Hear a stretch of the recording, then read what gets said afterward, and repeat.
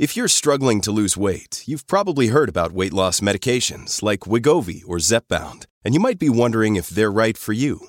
Meet PlushCare, a leading telehealth provider with doctors who are there for you day and night to partner with you in your weight loss journey. If you qualify, they can safely prescribe you medication from the comfort of your own home. To get started, visit plushcare.com/weightloss. That's plushcare.com/weightloss. plushcare.com/weightloss. The Guy Benson Show Sunday Replay. The week's most interesting interviews with senators, commentators, and newsmakers. Giving you a replay just in case you missed it. The Guy Benson Show. Final hour on this Tuesday. It's the Guy Benson Show.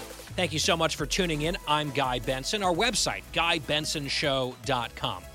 Podcast is always free on demand every day when the program is over, which ends at 6 p.m. Eastern. The show airs for the previous 3 hours. And if you want to download or subscribe to the podcast totally free of charge, we encourage you to do that. GuyBensonShow.com, FoxNewsPodcasts.com, or wherever you get your podcasts. And this hour is sponsored by the Finnish Long Drink.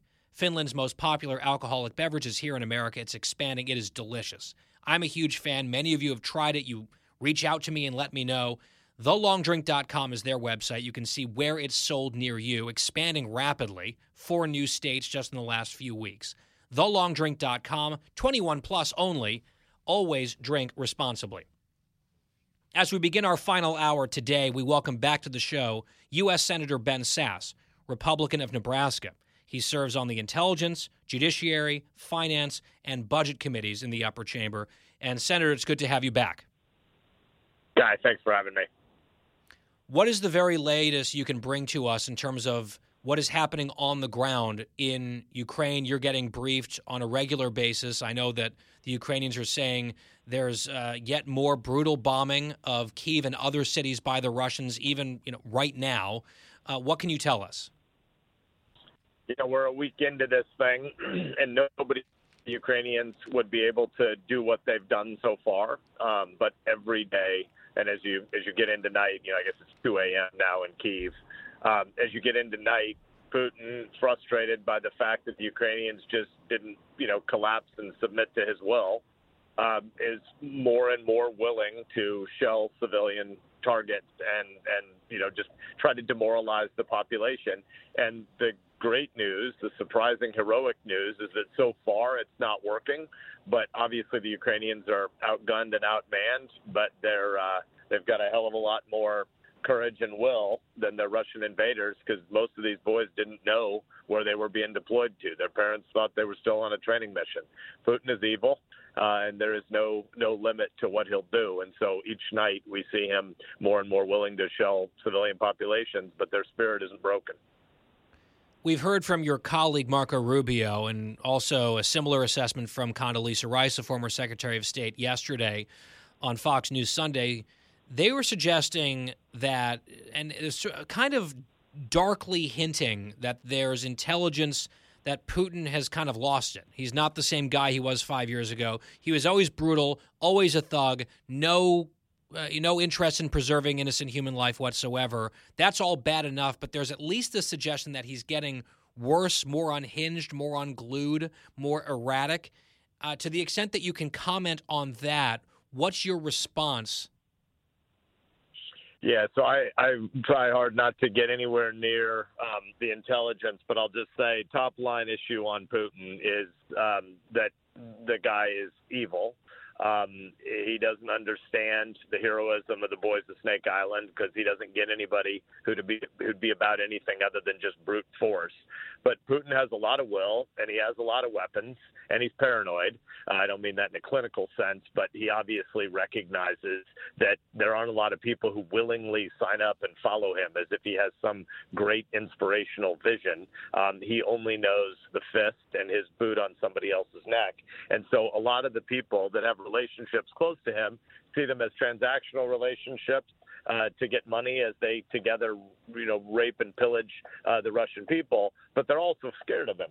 So he doesn't get a lot of good counsel in a normal situation because he ends up surrounding himself with soulless yes men. But it's worse in a COVID environment because you've seen the pictures of him. Obviously, he's COVID crazy, and so he's 40 feet away from people. Contrast it with Zelensky, who's in there arm in arm with his men, standing willing to risk his own death and saying to offers of evacuation, I need ammo, not a ride. And then he smiles and laughs and hugs his guys and breaks bread with them. Putin doesn't have friends like that. He only has transactional partnerships.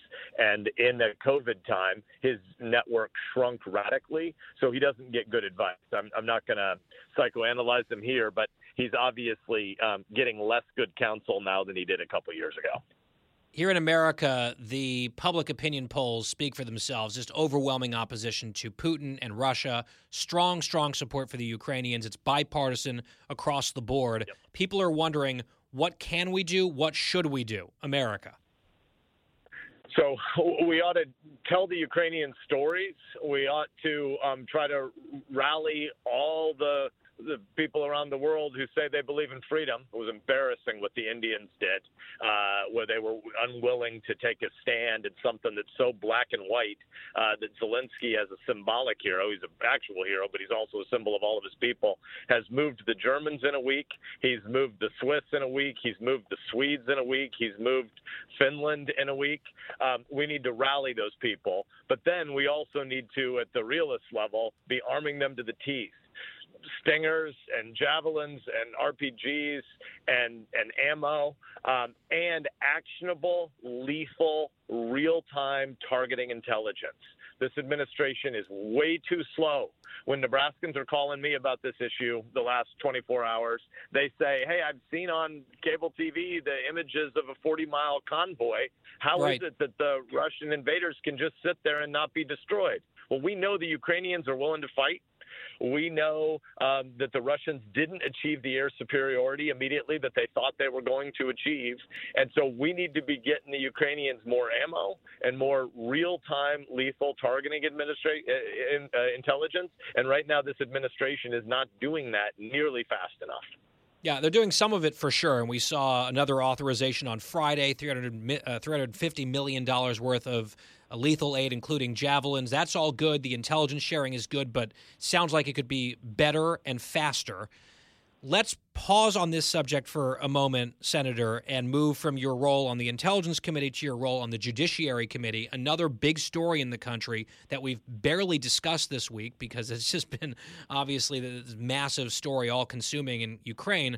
But there's a Supreme Court nominee that will be coming before your committee and then the broader Senate in all likelihood in the coming weeks. Your thoughts on Judge Brown Jackson as a nominee from President Biden to replace Justice Breyer? I am looking forward to sitting down in person with Judge Jackson. I believe it's on my schedule later this week. I will be honest, I've been in and out of the SCIF. So, constantly for the last few days that I haven't read any of the opinions that I think she's published maybe 3 opinions in her time on the circuit court.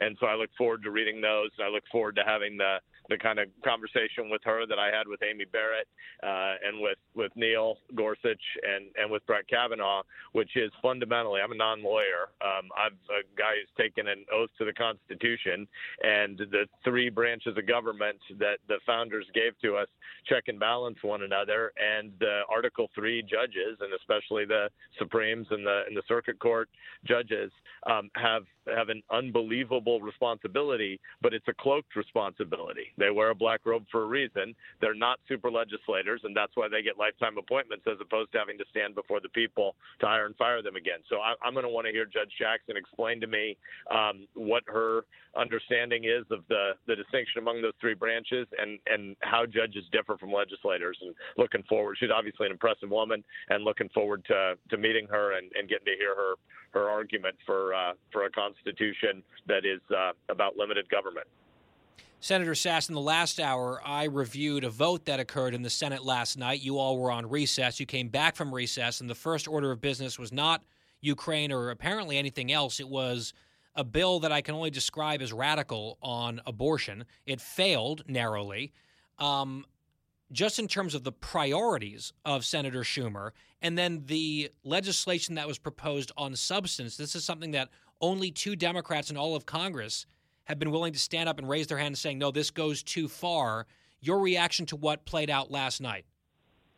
I think I'm going to just start walking around with an index card in my pocket that just says April 7th written on it. And every time somebody in the Capitol Hill press corps asks me why we're doing whatever stupid thing Leader Schumer puts up that day, we'll just show them the date of the New York primary, because that's what's really going on. You have a guy who's scared to death of AOC, so AOC sets the agenda in the Senate. And Leader Schumer does whatever nonsense, crazy stuff as a grandstanding stunt that is necessary to try to convince AOC to not primary him. So that's what that vote was about. But at the substantive level, it's really sad. I'm obviously, one of the handful of half a dozen most conservative voters in the Senate, so I'm not a moderate on these issues. But I think America would be healthier if the Democratic Party actually tried to speak to something more than the craziest online enraged folks on Twitter. And so, the old days of Democratic politics claimed they were for safe, legal, and rare. This is anything but this. The Shout Your Abortion Party is radically out of touch with where Americans are. And obviously this bill wasn't something they thought was going to pass. It was something that Leader Schumer wanted for his primary defenses. Yeah, but they all voted for it, except for Manchin. I mean, that's the thing. Like, it is crazy, and it's all the things that you described. And when I was actually going through some of the provisions last hour, it almost sounds like I wouldn't blame someone for saying, is he out of his mind? Is he maybe embellishing this, for political reasons? No, it's as bad as it sounds. And you can just read the bill for yourself. If you doubt me, you can just go through and read the text of the bill. I guess my concern is not so much that they held a vote on it for political reasons and base servicing and certain, special interests within the party with a lot of money. That is what it is. You had 99% of congressional Democrats support this. I mean, it's way out there. That worries me. It does. Me too, because the reality is 86% of Americans don't want to pay any attention to politics. They're only about 14% paying attention. And so what happens is more and more actions of public officials are directed at that echo chamber. And I want to be clear, I'm going to say something political here, but first, just at the level of substance, I'm zealously pro-life because one of the only major core purposes of government is to defend the poorest and weakest and most vulnerable among us. And so we should be protecting these babies. But just at an analytic matter from where the electorate is about thirds on abortion. And the middle third is not where I am. It's left of where I am. But the middle third basically wants abortion left alone in the first trimester. And they don't understand why there'd be all this discussion of abortion after that trimester. Right. Again, and yet that's not where the Democrats are on this issue at all. And I guess they figured they'll get cover from the press, which largely agrees with them on this issue. That could be part of it. But a pretty gross spectacle in the Senate last night. Senator Ben Sasse, Republican, Nebraska. Appreciate it, sir. We'll be right back.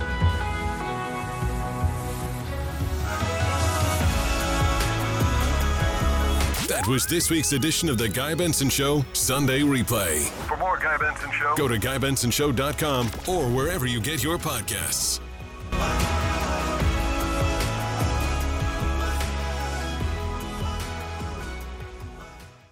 From the Fox News Podcasts Network. In these ever-changing times, you can rely on Fox News for hourly updates for the very latest news and information on your time. Listen and download now at foxnewspodcast.com or wherever you get your favorite podcasts. Listen to the show ad-free on Fox News Podcast Plus, on Apple Podcast, Amazon Music with your Prime membership, or subscribe wherever you get your podcasts.